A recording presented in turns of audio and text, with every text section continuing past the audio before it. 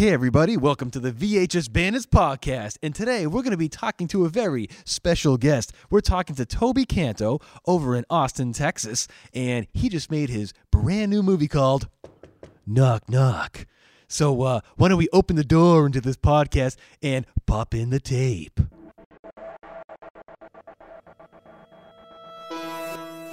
You've taken something of mine, something old, something prized. Do you really know who I am? Do you have any idea? You throw Stonefist around like it means something.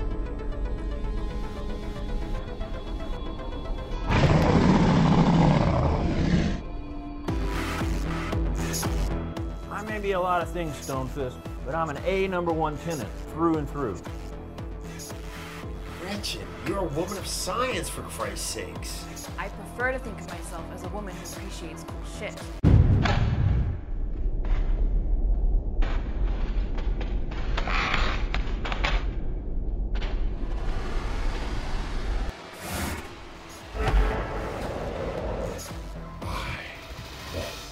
It.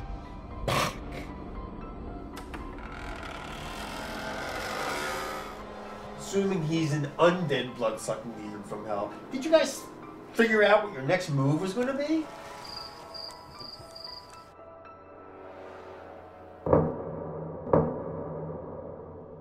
Hey everybody, and welcome again to the VHS Bandits podcast. I'm Dane Train, and I am with my co-host over in LA. Topher Henson, as you would say my name.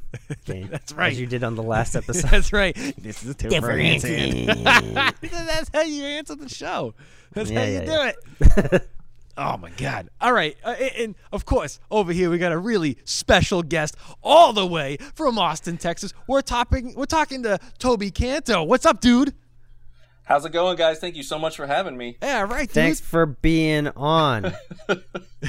Not off, but on. Yeah. Okay.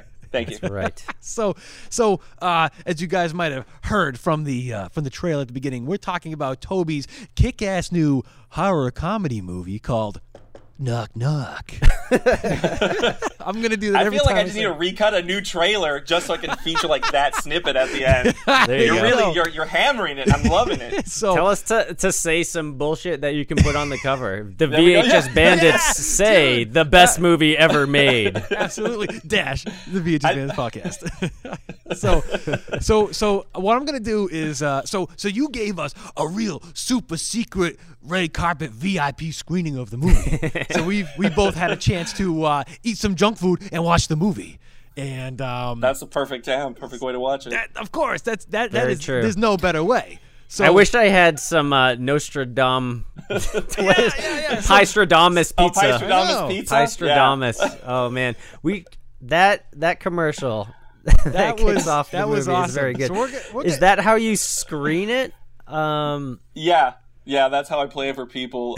It was one of the when we were like initially when I was writing up the script, my brother was the art director, and he was like, so he's like, you need to give me ideas for what you want for the pizza company and these books and all these places that people are at. And I tried to really think of something that was like fun and unique. And originally I was just coming up with this really generic Italian name, and for some reason I was at work writing, and then all of a sudden like this idea came for this Piestradamus pizza, and I was like, this is like an absurd horror themed pizza company. And the more I thought about it, the more I realized the imagery of like this Illuminati triangle, but it's a pizza slice. Yeah. And in the commercial, Nostradamus is holding a pizza slice. And I told love that logo. Yeah, I told my brother, and he's all like, I got it. And within like a couple days, he showed me both logos, and I was like, we need both of them. I love both of them so much. So Yeah. it was perfect timing. But yeah, that's how I screen the movie. I make sure people watch the commercial first. yeah, Sweet, awesome. sweet. Dude, So yeah, it's for people that haven't seen the movie yet, before the movie starts, there is this fake commercial for Piestradamus, a pizza shop. But before we get ahead of ourselves here, why don't you introduce yourself? Tell us a little bit about you and your movie making background, and tell us about Knock Knock. Cool. My name's Toby Canto. I'm originally from Tucson, Arizona. I moved down to Austin about 6 years ago. I was working with a group of buddies, doing comedy sketches, short films, stuff like that. Within, I would say, the last about 1.5 to 2 years, I've kind of redirected my focus to building up my own brand, my own company, Pop Art Pictures, and just making the films that I've been wanting to make. Back in Arizona when I was at school, I did the media arts program. It was awesome. I was emphasis in producing. And our final project, which I always love to tell people, was a feature-length film, and it was the first feature film that my school had ever really done. I don't think a movie had filmed there since Revenge of the Nerds, the first one. And there hasn't been a movie since, because apparently the making of that movie was so crazy. The University of Arizona said never again. Oh, wow. Too much bush. Too much bush. Yeah, exactly. Too much. Or not enough, perhaps. Yeah. And our senior year, my producing class, the first semester was supposed to be helping the production students finish up their short films, their thesis films, and then we found out that the second semester we actually had like nothing planned, which was kind of crazy because I really thrived on like doing the work and being in I really loved the environment, and we got an opportunity to check out the American film market. And we got to witness the distribution and buying and selling of some of the shittiest looking movies I've ever seen. I mean, it was like when Ginger Dead Man 2 was coming out. I mean, there was just crazy stuff. And, when we were flying back... Are you saying Ginger Dead Man 2 is a shitty movie? Hey, yeah, no, what are you trying to say here? I'm talking about the... No, the other ones. It was funny because it was actually... It was... There was a poster. It's not a gotcha show. It's fine. Whoa, you started off on the wrong foot here, Toby. Toby Contos exposed. We're really big. He doesn't like Evil Bong meets Ginger Dead Man. It was crazy. There was a poster for Darren Aronofsky's The Wrestler when he was trying to sell the distribution rights to make the movie, and it was when Nicolas Cage was still going to star the movie, not Mickey Rourke. Oh, no way. Crazy. Yeah, it was nuts. I remember I was like, because I had heard rumors about the movie happening, and then it was like, Nicolas Cage, The Wrestler. I mean, I bet you could probably fucking sell that thing on eBay. Can I cuss? Yeah. I'm sorry if I say... Yeah, cuss as much as you want. It might just slip out. No, that's totally fine. You wouldn't believe some of the stuff that we talk about on this show, dude. But when we were flying back, we're like, we're seeing this stuff being bought and sold, and we're like, why don't we try this ourselves? And, we told our teacher the following class, we're thinking about making a film. Can we do that for our second semester? And he was like, if you guys can give us a script within the Christmas break, which was, I don't know, 2.5 weeks, he's like, well, I'll let you make your movie. And I think it was what he was secretly planning from the very beginning, because he comes from a total just like, do it. That's the best way to learn is make movies. He worked for Roger Corman. He had already done 2 independent films himself. Wicked cool. And there we go. Yeah, it was awesome. I actually, he taught a Roger Corman class my last year there. And I took it. Yeah, it was awesome. It was so fucking cool. Class. Who knew? Yeah.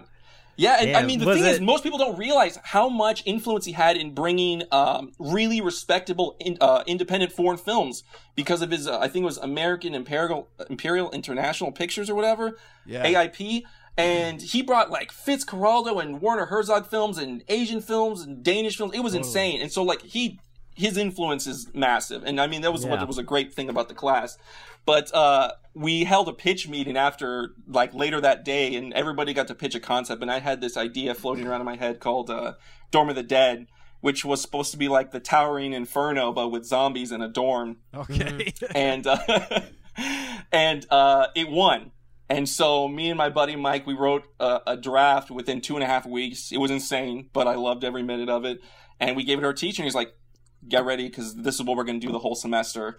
And for 6 months, we, from pre-production to production to execution and post, and we did the whole thing, and it was crazy. And what was nuts about it the most is that, I really enforced, I wanted everybody to do whatever they felt was the driving force that they wanted to do in film. So people got to do locations that always wanted to, be the person that finds the spots. There was producers, and, I co-directed because one of the guys wanted to direct as well. And I was like, yeah, why don't we do this together? We're all still in school. We all have other finals. Let's do this together. And it was just the most rewarding experience I've ever had out of school. And, it was like one of those moments where you realize, like, this is what I need to be doing. This is what it's what I wanted, but this is what I need to do. Nice. And we finished the movie. And what's even more nuts is that one of the guys that gave us a tour when we were doing the American Film Market ended up getting the movie. And it is now, you can buy it on DVD on Amazon. And yeah, so Dorm of the Dead, you guys can check that out as well. Awesome. Yeah, well, I definitely want to see that. Nice. When's that coming out of VHS? After but after that, it was just kind of I ended up producing a couple films, a feature film called Summertime Killers, which was a great movie. Unfortunately, we still haven't gotten distribution, but it was about a friend of mine who's a writer director, and it was a kind of a autobiographic story about him and his friends selling weed when they were like 11, 12, maybe even younger than that, maybe 10, and how things kind of went south, at least especially for some of his friends. He kind of culminated a bunch of their stories and talked about how it got too crazy for some of them. And then I believe I produced something else. I produced another film for a group of guys. But moving down to Austin, I was kind of ready to do another feature.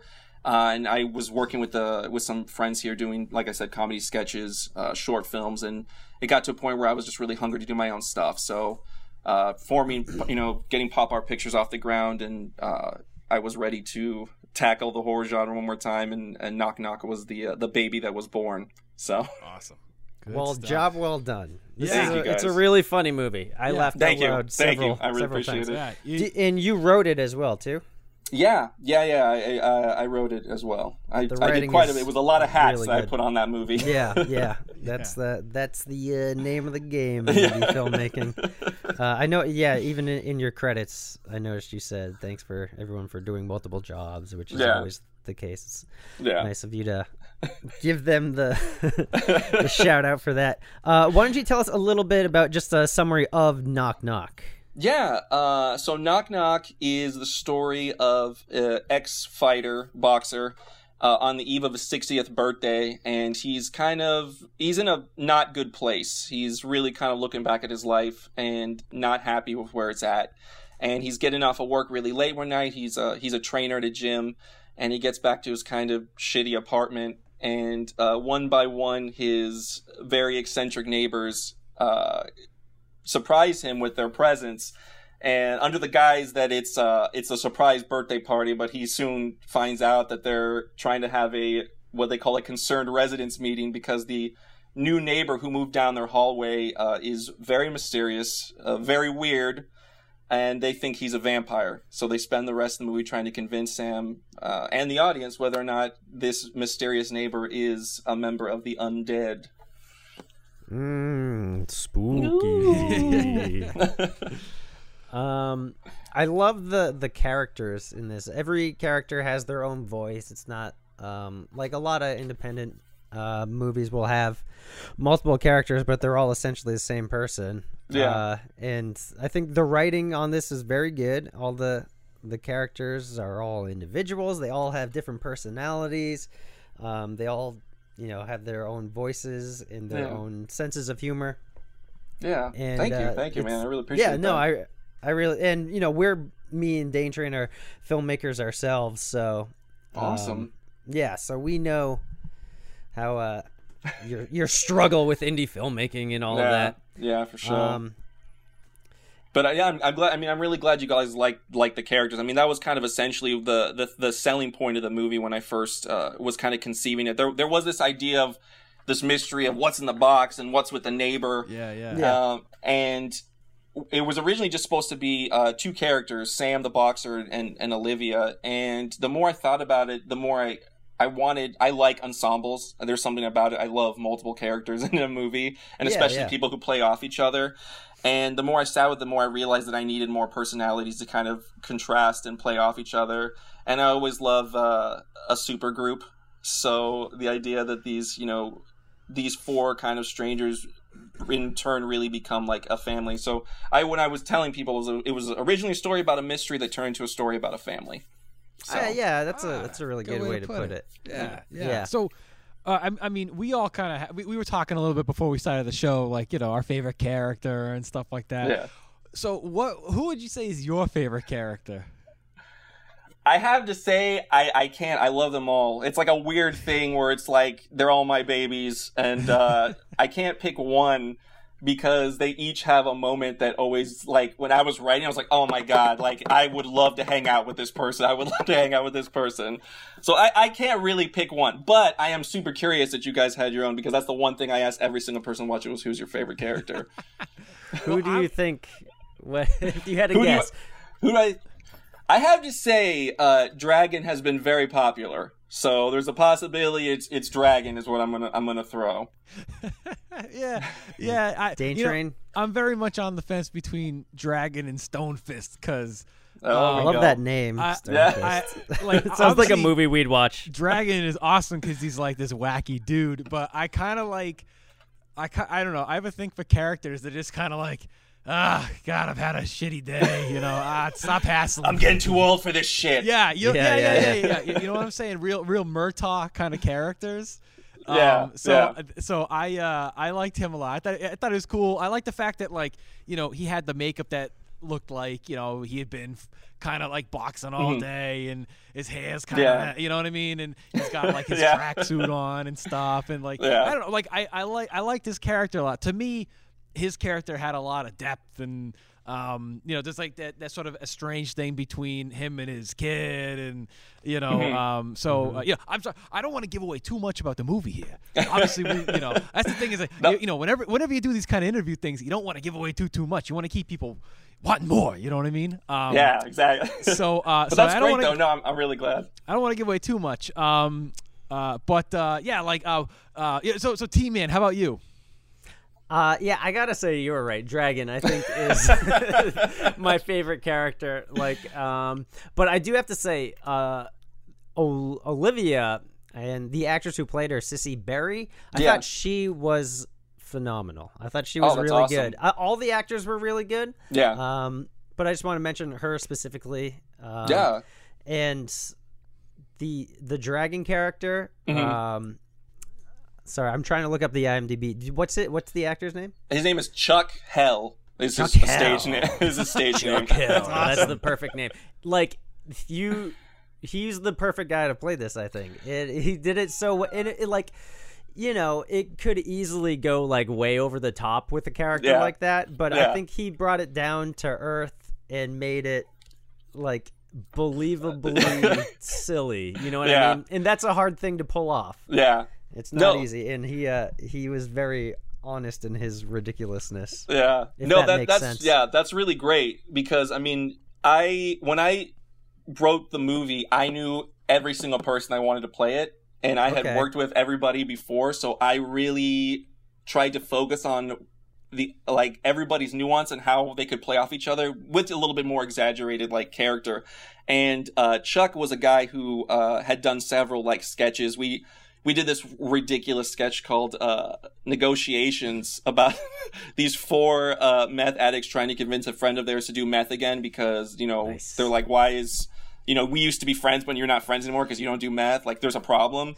Yeah. And he killed it. He was so freaking funny. And he's a huge horror buff. He loves horror movies. He loves VHS movies. And when I told him I had this idea about this retired truck driver, de facto vampire hunter, he was so down it wasn't even funny. And we did a lot of practices. We did a lot of cast readings, and then we kind of went up to open spaces, and I just kind of allowed everybody to kind of just have fun with the material. And through those practices, we were able to kind of hit those nuances and make sure that maybe some of the performances didn't go maybe too crazy, but felt just right. So that's awesome. Hearing you say that makes me feel really happy that it did get sold in the right way. Yeah, I think you definitely hit the sweet spot between ridiculousness and reality. Yeah. And creating a ridiculous reality within the movie. Yeah. Now I gotta ask about the running time. Mm-hmm. It's about 58 minutes, so a little under an hour. Yeah. Now, is that by design or by budget? Because this movie seems like it could be a feature. Yeah. It was purely by accident is really what happened. This movie was supposed to be 30 minutes, straight up. And through the course of the filming, things got changed, pages got added, things got fleshed out.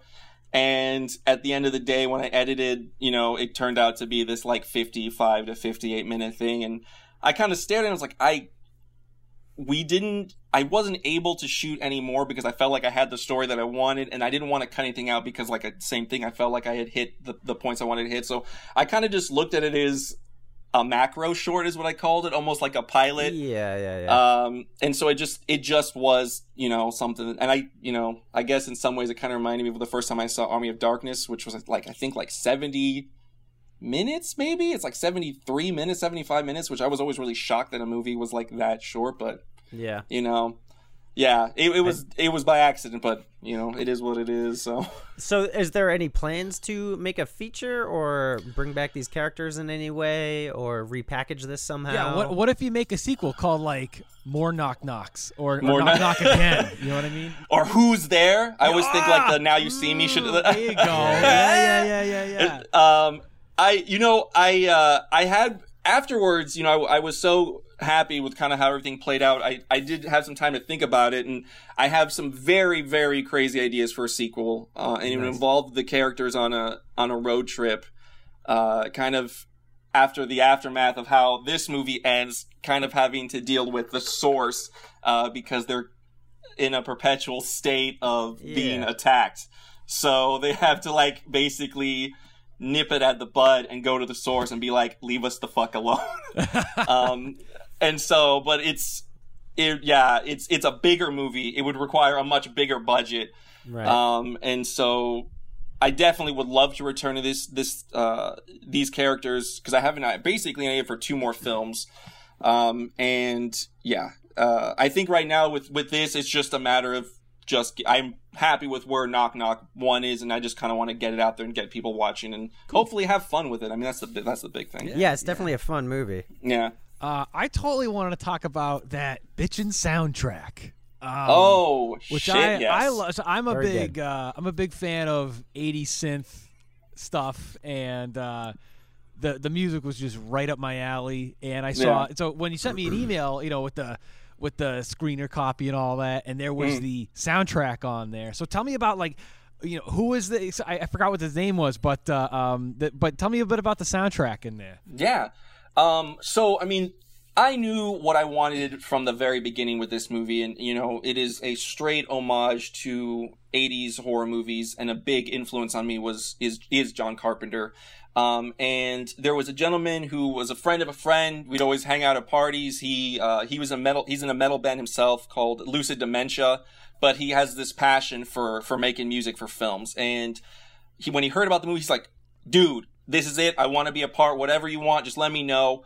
And we got a chance to sit down, and I said, I want to make this soundtrack evocative of Carpenter. I want this to be, straight up synthwave. And I want, Turbo Kid, Les Machos and everything. Mm-hmm. And he's like, I got it. And so over the course of editing, I had tracks that were kind of an inspiration. That'd be like, I kind of want to sound like this. He's like, perfect. He's like, always give me something to kind of understand where you're coming from tonally, and I'll work off that. And he would just surprise the shit out of me every time he sent me a track. When he sent me the first track of the movie, when the movie starts, I got fucking chills. It was like, when everything sunk up, and, it starts with that moonshot, and it starts to build, and then Sam's walking to his car, and as Sam calls his son, it just kickstarted for me, and I was like, this fucking movie's happening. And I've never been more excited just to kind of have something that really emphasized everything that I wanted it to be. And he busted his ass, man. He did such I remember one time he did 6 tracks in one day. We were trying to get ready for a festival in Arizona that we got into, and it was great. And they were allowed us to have temporary tracks, which some festivals do, some festivals don't. We were still kind of in the process of finishing stuff. And he's like, no, I don't want any temporary tracks. I can do this.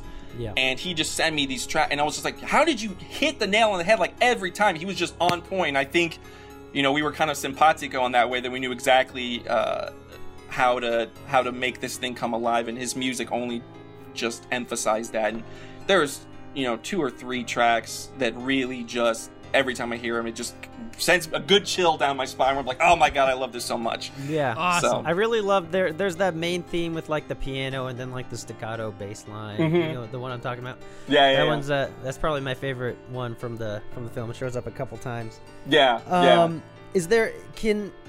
Is the soundtrack like released in different parts? Like if anyone wanted to just listen to it, do you have any plans of doing that maybe? Or Yeah, you can actually purchase that link that I sent you. You can actually just purchase the soundtrack right there. wow. Stephen Canham is the artist, and he has his own. He has a Lucid Dementia. He also has his own independent work, Redundant Nature. But his Bandcamp page, I think, is Stephen Canham, or Bandcamp Stephen Canham Knock Knock. He's got the whole soundtrack there for purchase. Oh, great. Yeah, we'll put that in the show notes for absolutely. anyone Yeah, absolutely. who's listening. And maybe if it's okay, we'll play one of the songs at the end. If you wanted Please to pick do, one man. out, we can Please do. play one for you. Yeah. Awesome. So I'm super curious because I don't know if you've seen on our page, but we have been making a lot of our own VHS Bandits home video releases, and obviously, Knock Knock is available on VHS. So could you tell us a little bit about the process of how you produced these tapes, how you made them, how you were distributing them, things like that? Yeah. They're like a crazy promotional item that was a last minute idea that Rachel Aderson, who plays Gretchen, kind of told me like off the cuff, and she was just like, you should consider putting that on VHS. And I was like, oh god, that's like crazy. Like I know it inspired, but that'd be like too much. And then it just like ingrained in my head like that fucking worm in Wrath of Khan, where it was just like I couldn't let it go. And then I was like, all right, maybe I can find something. And I found VHS box template designs online. I did some price checking on eBay for blank VHS tapes, and I was like, you know what? Fuck it, let's give it a try. So I ordered these tapes. I kind of mocked up a VHS box design that I gave my brother, who I was mentioning was the art director, and he just fucking killed. Like when he showed me, I was like, oh my god, like I'm so glad we fucking did this. So I got the tapes. On the movie, I actually put like an FBI warning. Like it's got all the stuff that a regular VHS tape would have, including like this has been formatted for your TV screen and everything. And then I put that version, I had to basically put it on a DVD to put it on a VHS. Yeah, I was going to ask you, Steven... that's like one of the most simplest, easiest ways to do it. I mean, I do this crazy way where I take my Mac, and I kind of like the old days when you had a mini DV deck and you hook it up through FireWire. So it goes from Adobe Premiere CC through FireWire. The program monitor then goes out to the mini DV deck, which then goes out to a VCR, and then there's also a small TV as a monitor to check it out. But nice. the easiest way to do it is hands down just burn it onto a DVD, in 4x3, and then hooking that up to a VCR. So yeah, I was gonna ask you how you did that, but yeah, that's the easiest way to do it. So. Stephen Canham, the music guy, he actually got a DVD VHS player, and that's what he gave me. So I've literally just popped one in one and then popped one in the other. Oh, yeah, and sure. Yeah, it was crazy. I was like, holy shit. My props guy, Robert, he came over and we were just like messing around with it. Like, how the fuck does this work? And I felt bad because like I haven't touched a VHS, unfortunately, in a little while. But, I'm now primo on that VHS. I was like, I learned some shit. I get questions about that all the time. People are like, how are you getting stuff onto tape? And like, it's not that hard. It's easy. Like when you figure it out, like it's easy, So yeah. So the thing I just want to say is like I think it's awesome when people are not only putting stuff on physical media in any format, no matter what it is, DVD or whatever, but the fact that people are still putting the effort into making a tape copy of something that deserves to be on that format, like that's fucking awesome. Yeah. You know what I mean? Like I love Thank that. you, man. That's fantastic. So serious kudos to you for and you and everybody else who was involved in putting that together. Yeah. Like that is awesome. No, thank you, man. It's been nuts. The reception has been pretty surprising. People, I went to a local video store and I asked if I could just put a copy there and some flyers, and they were like, they kind of just stared. They're like, "You made this?" I was like, "Yeah, me and my brother did," and they were like taking it out. They're like, holy shit, like this is really like, I was like, yeah, like we put it together. and the response has been good. One gentleman that I interviewed with, his name's Blaststone Mike, he was freaking out, and he was like, I want to tell everybody that there's only 3 of these out in the world. This is incredibly rare VHS. I'm like, I guess so. I didn't even think about that. It's like it's a beautiful copy. It's a beautiful copy. But yeah, man, I definitely really value tangible stuff. I mean, it's there, you know, and when people, you know, put the effort to kind of really make something stand out, it definitely, I think, does. So I really appreciate you digging on that. So I understand that your movie is actually available for rent at a video store. So how, like, it is. So like, what? How did what it work there? I mean, like way back in the day, like when we were in high school or something like that, like we made like these stupid, shitty little home movies that, like, whatever. It's like the kind of crap that, you know, stuff that we made. Like, we made DVDs of it, and, you know, I make the sleeve, like, print it out at home. And I was friendly with the dudes at the video store, and they're like, "Yeah, I'll put it out for rent." Like, sure. So we had our own little section of our DVDs. So I'm wondering, like, so are you? Do you go to this video store frequently? Is this like near where you live, or like what's the story? It's actually not too far off from yours. It's available for rent in Tucson, Arizona, where I'm originally from. My buddy Alex, he works at this place called Casa Video, which I believe is one of the oldest video stores still around in the country. It's fucking awesome. It's a great place. And when I was in high school and college, my best buddy Nick and I would go there all the time, and we befriend the people working the counter. And this gentleman Alex, who's awesome guy, he went to our screening with that festival in Arizona I was telling you earlier. And he's like, "Hey, whenever you got something, let me know." And I was like, "I got these VHS tapes. Would you mind, you know, putting one in the store?" And he's like, "Absolutely."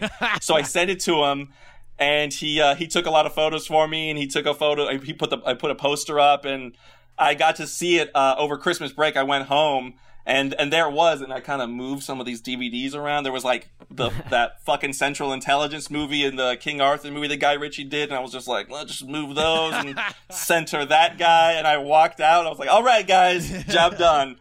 Well, you know, we're gonna have to make a connection here, because we did a movie years ago that's a Christmas movie. It's like a musical kind of a skit movie, and we would love to get that at a video store. So maybe we'll have to make that connection going over there. Maybe get that available. Always, for rent. let me know. Awesome. That'd be great. So I'm curious now. So I've been to Sedona, Arizona. Is that anywhere near Tucson? It's close. Yeah, I mean, yeah, it's not too far off. Tucson's I know, like, the best. Every town's like 2 hours away from each other, but you know. It's like an hour. Yeah, I think it's about 2 hours. But in Tucson's going to be the best. Just go to Tucson. That's where you're going to have the most fun. Right. Anybody who tells you another place, they're liars. Tucson's the best of the area. So I'm putting my foot down. Any Arizona listeners, Tucson's the best one. I gotta tell you, you heard it first. My wife and Toby I, exposed. we love Arizona now. Like, after that one time, we spent a good week in Arizona and we went to a bunch of different towns. You and and stuff, your wife. Me and Dane did not spend a romantic week in Arizona. That's what I said. I feel cheated. Did you? I didn't catch that part. I said It me just and my sounded wife like love going to. So we went to Arizona. You know, we went to a bunch of different towns and stuff, and we went to Jerome and Cottonwood and all that. And nice. and we would love to go back. So maybe next time we'll have to go and spend some time at a B&B in Tucson, and then head out, Rent your check movie. out Casa Video. So. Yeah. So, quick little cheap plug out to Casa Video in Tucson, Arizona. Yeah. Alex Miller, thank you for putting a copy of my movie, probably secretly without your boss knowing. Well, let's just hope that doesn't happen to you what happened to us, where some Joe Schmo walked into the place, got a membership, took all of our DVDs, left, and never came back and returned them.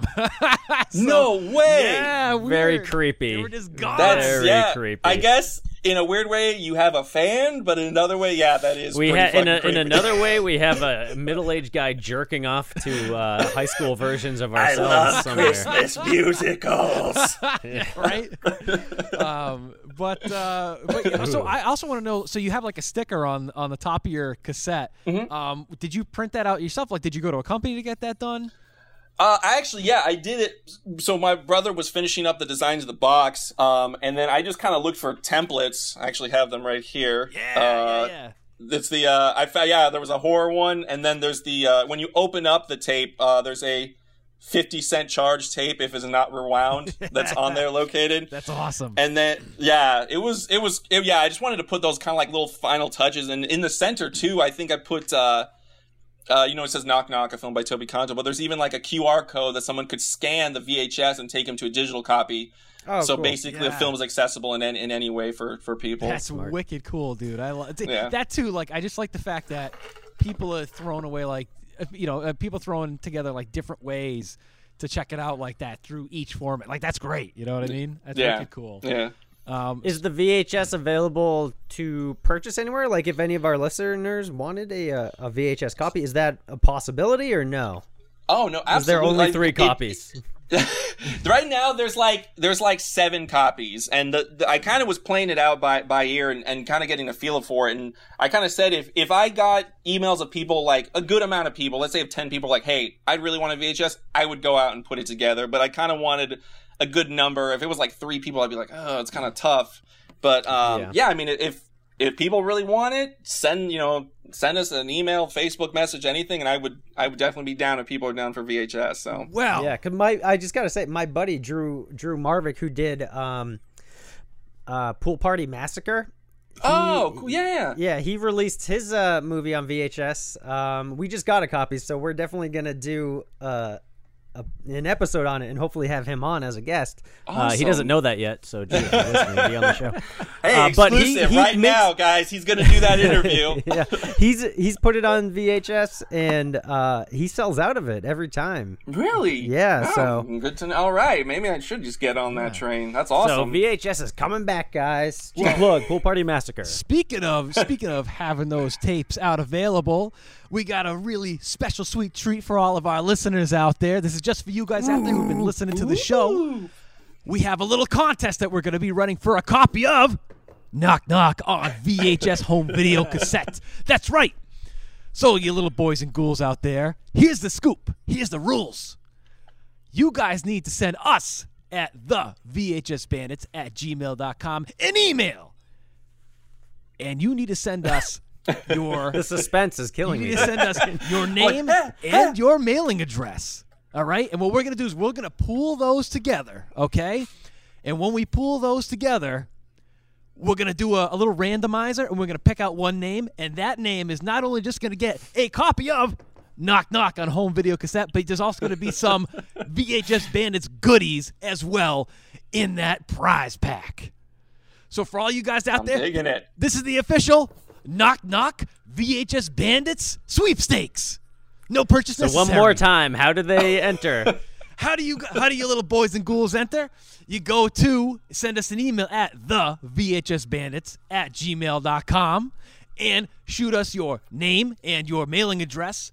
And so we're going to be once this episode goes out there, we're going to have 2 weeks until the next episode comes up. So you guys have 2 weeks until the next episode comes up to send us your email information. All right? And so once that is out there, then we're going to pick out the winner. And they're going to get a sweet prize pack. No purchase necessary. Wow. I wish I could win. Everybody's going to want to win, but there can only be one winner. Valid. So there you go. Members of the VHS Bandits and associated family members are not eligible to win this game. Sweepstakes and 10/31/96. So there we go, everybody. We got a cool little sweepstakes out there for a copy of the movie and a couple of little goodies. So there you go. I love goodies. Yeah.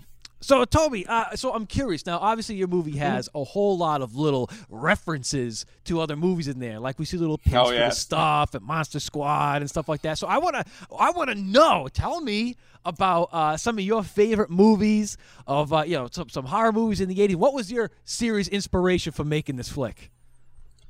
Great question. I have to say, probably I think what I start to realize from some of these films that I do is that they all kind of circle around my love for what I think is one of the greatest films ever made, which is Ghostbusters. It was the film that I probably forced my parents to watch more than any movie. We used to borrow the VHS player from my neighbor, and he had a copy of Ghostbusters, and I'd probably watch it 3 times in a day. But you know what, the thing that was nuts? They never got like upset. They're just like, we get it, you know? And so secretly, in some way, I'm building up to just finally make a Ghostbusters movie. But the one thing that I grew up really loving, especially with hanging with my mom and my brothers and my sisters, that we would watch monster movies. And, you know, Predator and Aliens and It and stuff like that. And I really, when I was initially trying to come up with this idea for a movie, and this idea of Knock Knock kind of started to like gestate, I was like, I think what turned the tide and kind of started making me want to add those characters and really think about the color dynamic and the music was like, I wanted to make a movie that reminded me of sitting with my family and having a really good time and laughing and freaking out. And, you know, so some of the biggest inspirations were movies like, The Lost Boys, which we love to watch, totally. Fright Night, which I think is fucking, I just watched it again like 2 days ago, and I was like, I think that's evident watching this movie, Fright Night. I got some Fright Night. Oh yeah. There's definitely. I mean, it's like a Fright Night, Scooby Doo mishmash with like Evil Dead 2, and there's like some Army of Darkness, and like the Monster Squad. So it's just like the Monster Squad was another really big one, and so it was like those kind of 80s movies that weren't afraid to have a little bit of fun with the material. I've always preferred horror comedies mainly to like straightforward horror movies because I do love to have a little bit of fun with my material, and movies like Night of the Creeps have always stuck with me. Totally. Fred Dekker, I think Fred Dekker's, I'm so bummed that dude's disappeared, but now he's coming back because he co-wrote the new Predator movie with Shane Black. So I'm like, yeah, right. I'm as excited I am for a new Predator movie. I'm really excited that Fred Dekker is getting work again. Yeah. And so, those kind of 80s films were the ones, those 80s monster movies were always like a big part of me growing up. And so that's what I wanted to create with this. So. Nice. And speaking of Fright Night, I just wanted to say, we were talking about actors before, and I'm going to butcher this dude's name. Lucas Alexander Ayub. Oh, Ayub. Yeah, Lucas Ayub. he played the mysterious neighbor. He did a very good job of being mysterious and a neighbor. Oh, he was great. Yeah. I knew off the bat when I was coming to the movie that I wanted Lucas to play this. And when we were doing our sketches and our short films, Lucas had a tendency to get these like really wild. He was playing like these like ex-porn star drug dealers and rappers. Like, my friends were just writing like the craziest shit for him, and he was always a trooper. He always prepared, and like, you know, he'd be like this like leopard print like robe, his hair's all wet, he has like fake cocaine on his face, and he'd be like practicing his oboe, and then he'd get on stage, he's like, hey, where's my fucking money? And so he's just he's like crazy professional. And you know, I sat down with all the actors before we kind of started getting into production. I kind of gave them background, and Lucas was, you know, really attentive to like everything I was telling him, and you know, which actors I wanted him to kind of evoke, or at least which personalities or characters I was like, you know, I wanted him to evoke. And when he came on set, you know, we kind of just did his monologue in one scene. We allowed him just to kind of like go, and he gets in Olivia's face at some point. Spoiler warning. And Cece, who played Olivia, actually started tearing up, and I was like, cut. And she kind of wiped her. She's like, that was really intense. And it was so nuts. And he was like, okay. He's like, anything I need to do? I was like, you did it. You killed it in one. Let's just do that again. Let's get a close up. And everything. And I love that guy. We've been best friends really good friends for a super, super long time. We've known each other, from Tucson. Him and his brother, Danny, and I were best friends in high school, and he's about 2 years, I think, younger. And, we lived together in Austin. Now he's out in Atlanta. Rocking the acting scene there. So cool. He's, you know, people hire him. If you're in Atlanta, you're looking for actors. This dude is incredibly professional. He's funny. He's a great presence. And I think that was the thing that really stood out to me. And why I wanted him is he gave such a great presence in the movie, because half the movie is kind of him just being a silent figure. And then when he finally gets to talk, he just pulls the rug out from everybody. So. Yeah. One thing I Yeah. wanted to And mention. I also. Oh, sorry. Go ahead. I just wanted to mention real quick. So when you do go on Vimeo to go rent the movie, because everybody really should go do that and go check out the movie. If you don't, end up winning the home video cassette of it, there are some behind the scene interviews that are on there too. So you should definitely check those out after watching the movie. Yeah, we just posted a new one yesterday with Lucas, actually. So there'll be a few more coming in the next couple months. So Awesome. Now, when did you film this? we filmed this about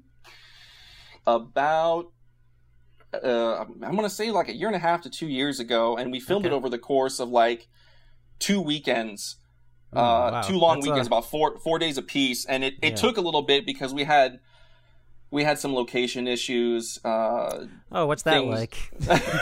Oh man. A little. I've a had little too nothing much, but the grace of God when it comes to locations. dude. Oh my god, man. It was this That never situation happens. where I came at it as I gave fucking breakdowns of what we were gonna put in there. I drew out like maps. That's like, your this is what we're mistake. gonna move. I Don't know, tell them what I you're gonna do. Emailed consistently, and there was no issue. And then when we came on the location, it was like I had said nothing. And they're like, "What is going on? What are you doing?" And I was just like about to lose my mind. And we actually had, unfortunately, a gap to shooting the second half of the movie that went on for a few months, and people were wondering if it was even going to get finished. But I had kind of I guess I was a bit my pride and was just like, listen, we got to get it done. And they completely understood. And the second half went way smoother. Everybody was kind of like on point. Good. We knew what we were going into. Mm-hmm. And it flew we hit the mark. And so that it took the pressure off, and Well, that's good to hear. Like a lot of people, if they're not filmmakers, if they're just fans of film, which is great, like hearing stuff like that, the effort and all the work and the trial that goes along with making a movie, you don't see it on screen. Yeah. And it's just good to hear that, so you can even appreciate more of what you're watching, because people will say like people are, can just like shit on a movie so easily. Yeah. And not that your movie is one to be shit on, but you know what I mean? Yeah, Like, no. If you've ever made a movie, you have no idea how hard it is to get something. Like, it's just a miracle that any movie gets finished at all. Yeah. Now, is there anything else? Like, how big was your crew? And like, because I wanted to mention that I really liked the lighting on this. It was very the aesthetic was really cool, and I love the fog machine. Big fan of the fog out the window. Seriously. That was it looked really good. So, is there any crew members you want to give a shout out to, or like talk us about the aesthetic and like you said, your brother was the art director. Like a lot of people don't even know what an art director is, or what I mean? Absolutely. Just a quick side note, kind of what you were saying right before is like I definitely understand that, and I think for people who are interested in going into filmmaking, know that it's fucking hard, but if you love it and you really believe in you believe in it, you believe in what's that it's what you want to do, you'll get it done, and you should always be proud. I always tell people, even if the movie might not work, let's say it's a comedy but it's not that funny, but you always have to give yourself a pat on the back for getting it done, because half the trouble is people don't even start, but to actually, and then when you do, and then you got to get it done. Always be proud of the work that you do, and it's always a learning process, no matter if it's good or bad.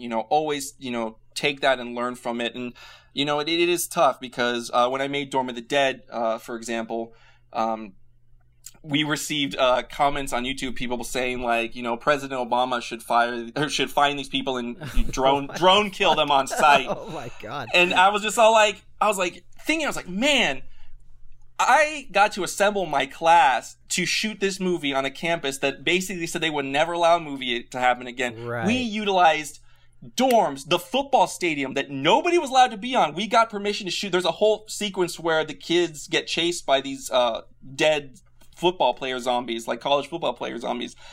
And we utilized like the studio, the television studio that I was working, and it was just like, it was this crazy thing that we all came together and like somebody could watch and be like, kill these people because it sucked. I was just like, Right, oh, God, yeah. you know.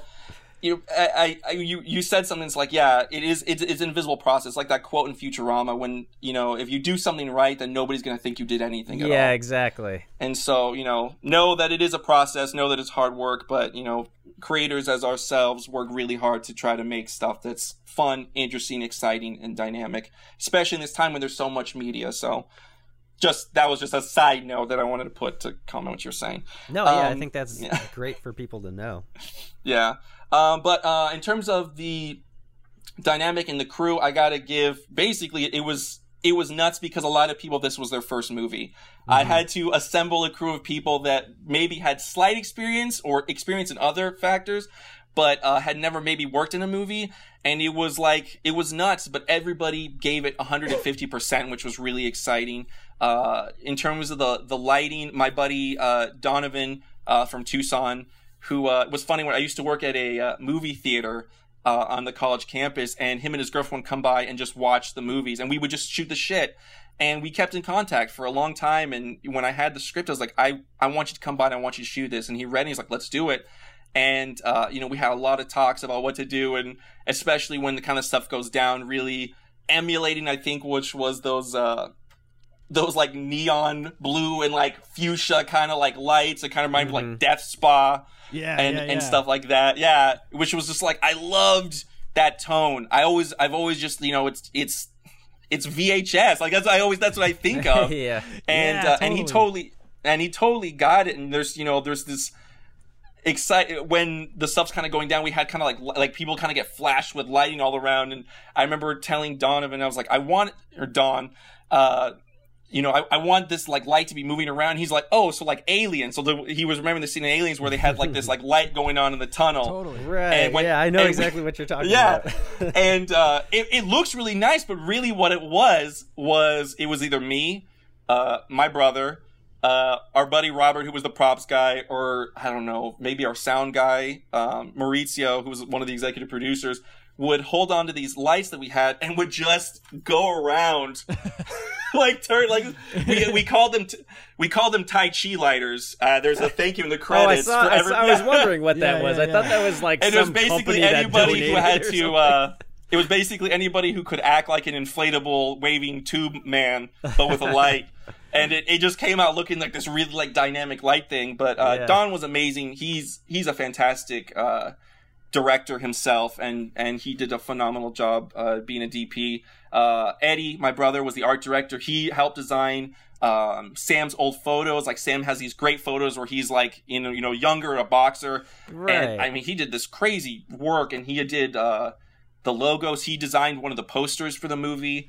Hillary. The posters are great, by the way. Oh, thank you. Both yeah, of them. There's the VHS cover, and then the poster that's on IMDb. They both look great. Yeah, Eddie designed the white one, and then my buddy Sam did the black one, which is the VHS cover. And Sam was just like, he's like, what do you want? I was like, I want this to look like a cover of when I used to go to the grocery store and be like, what the hell is that? Because that's the thing that I always loved, is like half those VHSs were sold by the cover, you know? Absolutely. Like that's all really what they had to like grab you. And so I was just like, we looked at a few posters and I gave him ideas, and then he just took some time and he sent it to me. I was like, that's it, dude. That's exactly what I wanted. And Eddie, my brother, is a huge Mondo fan. Mondo's out here in Austin, and he himself is a graphic designer. And so he was really, we talked a lot about kind of like those montage posters that Mondo does. And he just did something that was evocative of that. And I'm so grateful. I thought you were talking about the shitty Squeeze It ripoff, the Mondo. Oh, Mondo. Those, do you know what I mean? The like Mondo, like Kool-Aid Mondo, Burst the drink from I was like, 90s what does that when have we were to do with kids? this? Yeah. No, Mondo posters. I don't know if you're familiar with them. They do like they do just like they hire these designers to do these like crazy new versions of posters to classic films. They, I wish I could show you. They did like Alien, and they do VHS releases too. They did Beyond the Black Rainbow and Miss 45 and stuff like that. So just recently they just launched this. They did a Universal Horror Show a couple years ago, which I got this sweet Creature from the Black Lagoon poster, and they just this year, or actually within this last couple of weeks, they just launched a second Universal monster thing, which has this amazing Invisible Man one that I wish I got, but it fucking sold out like Mondo always does. Let's see who else. Oh, I mentioned my buddy Robert, who was the props guy. He did the case, and he just did a bunch of like that little knickknacks. Yeah, he did a really great job, and I worked with him before, and he was just eager to kind of do something again. And he also played the owner of Peisterdamus, Amadeus von Nostromo. Oh, nice. It's a great name, by the way. Thank you. And then Hillary, who was our set designer, Hillary McLaughlin. She was amazing. She had worked. It was kind of funny, and I don't know if I've actually ever told Hillary this story, but I knew I wanted her to do the set design. I worked with her at this kind of fancy grocery store called Central Market.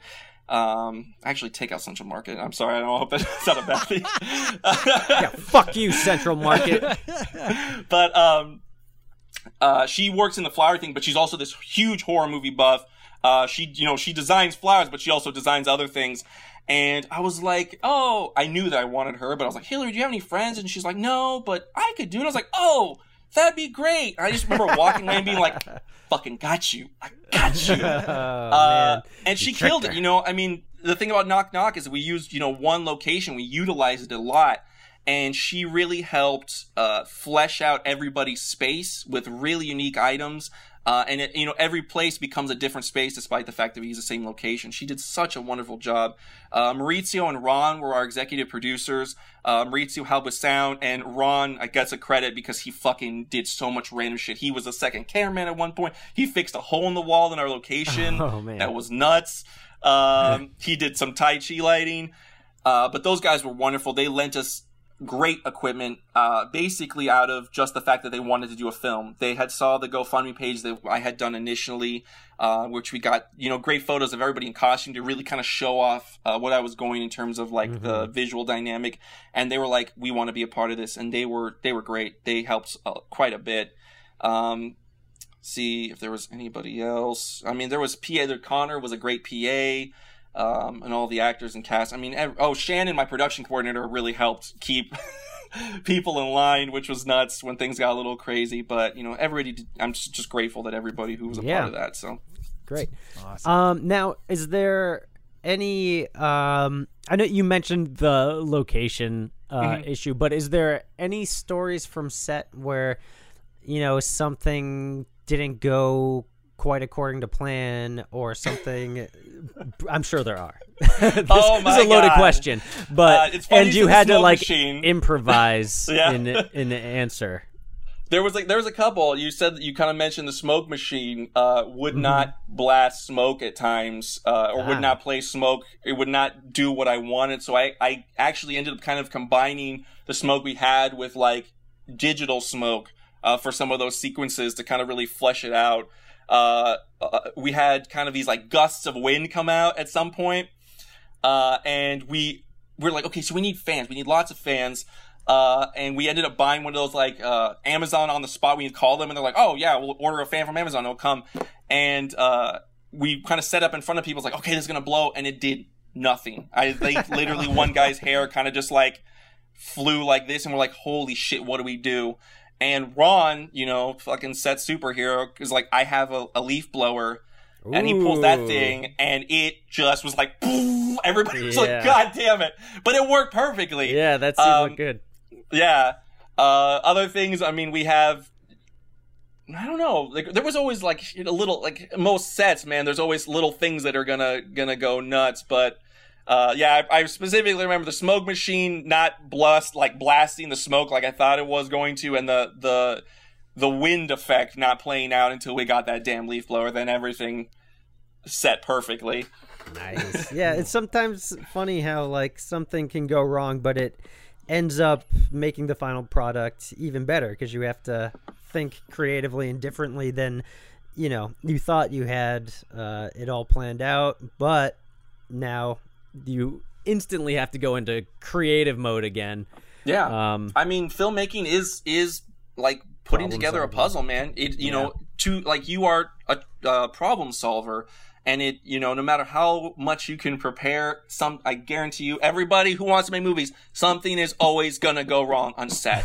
And the only thing that you can do is be responsive, be adaptive, and, really, you gotta be a fucking MacGyver. Assess what's around you and use what you got to try to, sell it the best way you can, or in a different way. But just in a way that reflects from your heart what you want it to be. That's the most important thing. It might not play out exactly, but do something that's, I guess in the spirit of what you want it to be. But be adaptive. That's a big thing. Be able to adapt. Yeah, yeah. And it looks like you did that swimmingly. I appreciate that. Yeah, absolutely. I think there's maybe a few more gray hairs in my head, but yeah, I appreciate it. Oh man! So now off of this, since you kind of want to leave it the way it is, do you have any other plans of any other projects that you got like pretty locked in that you might want to let people know about? Yeah, I'm in the process of writing 2 features right now. I'm heavy into one, which is a horror film set during World War I. Cool. That's kind of like this. I don't know. I kind of describe it like a Guillermo del Toro World War I film with like Pan Labyrinth elements. Yeah. But it's a pretty cool story. I'm digging it so far, and it's kind of like a Dirty Dozen situation where these guys have to fight this like monster, and then it gets even weirder from there. And then I'm kind of working on a baseball comedy script for this. I guess this event that happened in the 70s where there was these riots because people got too wasted. It was a story that I heard about, but my buddy Lucas, the guy who played Mysterious Neighbor, I told him about this, and he's like, let's write something out. So we've been kind of working on a treatment. And then I got a new short that I'm working on with Carrie and Lucas about a father and son kind of reconnecting. The son is an actor. The father is a con man, and the son is auditioning for the role of a con man. And so through this awkward encounter, they're both kind of reconnecting. Oh, cool. Yeah. And then I'm working with a gentleman here in Austin who he's really cool dude. His name's Adam. He's working on a documentary about Nickelodeon called The Orange Years. Which everybody... Yeah, keep an eye out for that, man. Everything that's been coming out sounds really, really great. Nice. He's working on a feature screenplay called King and Lionheart, and I've just been helping him develop, but I'm sure he's going to want to try to get something in production for that soon. And it's this kind of like Lost Boys, like the Peter Pan Lost Boys, but these kids have gone a bit feral, and these two kids kind of innocent kids kind of get caught in the crossfire. So it's adolescence, it's growing up, and It's a great story. So I got a lot of fingers and a lot of pies, but I'm hoping to get more stuff done, especially after Knock Knock. The bug just grew, and I realized how much I love writing and directing. Producing is great. I love to support people and how their movies, but I'm a writer and director at heart, and the more I can kind of tell the stories that I want to tell, the better it's going to be. Especially if I can do a Knock Knock 2, because I definitely got some big ideas for that. Nice. Well, I can't wait to see what comes out next. Thank you kindly, good sir.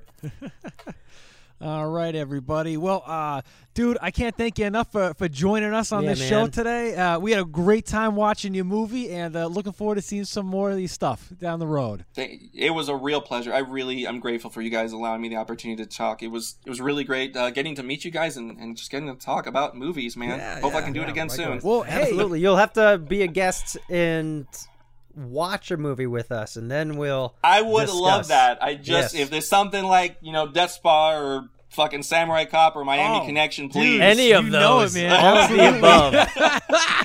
Absolutely, dude. You're welcome on any of them. All right. I love it. We'll get you back, my brother. All right, dude. Yeah, thank you so much, and everybody. Thank you so much for listening to the VHS Bandits podcast. This is Dane Train, and I am with. Me? Yeah! Jennifer Hansen. Oh, hello. All right, everybody. Thank you again for listening. And until next time, be kind and rewind.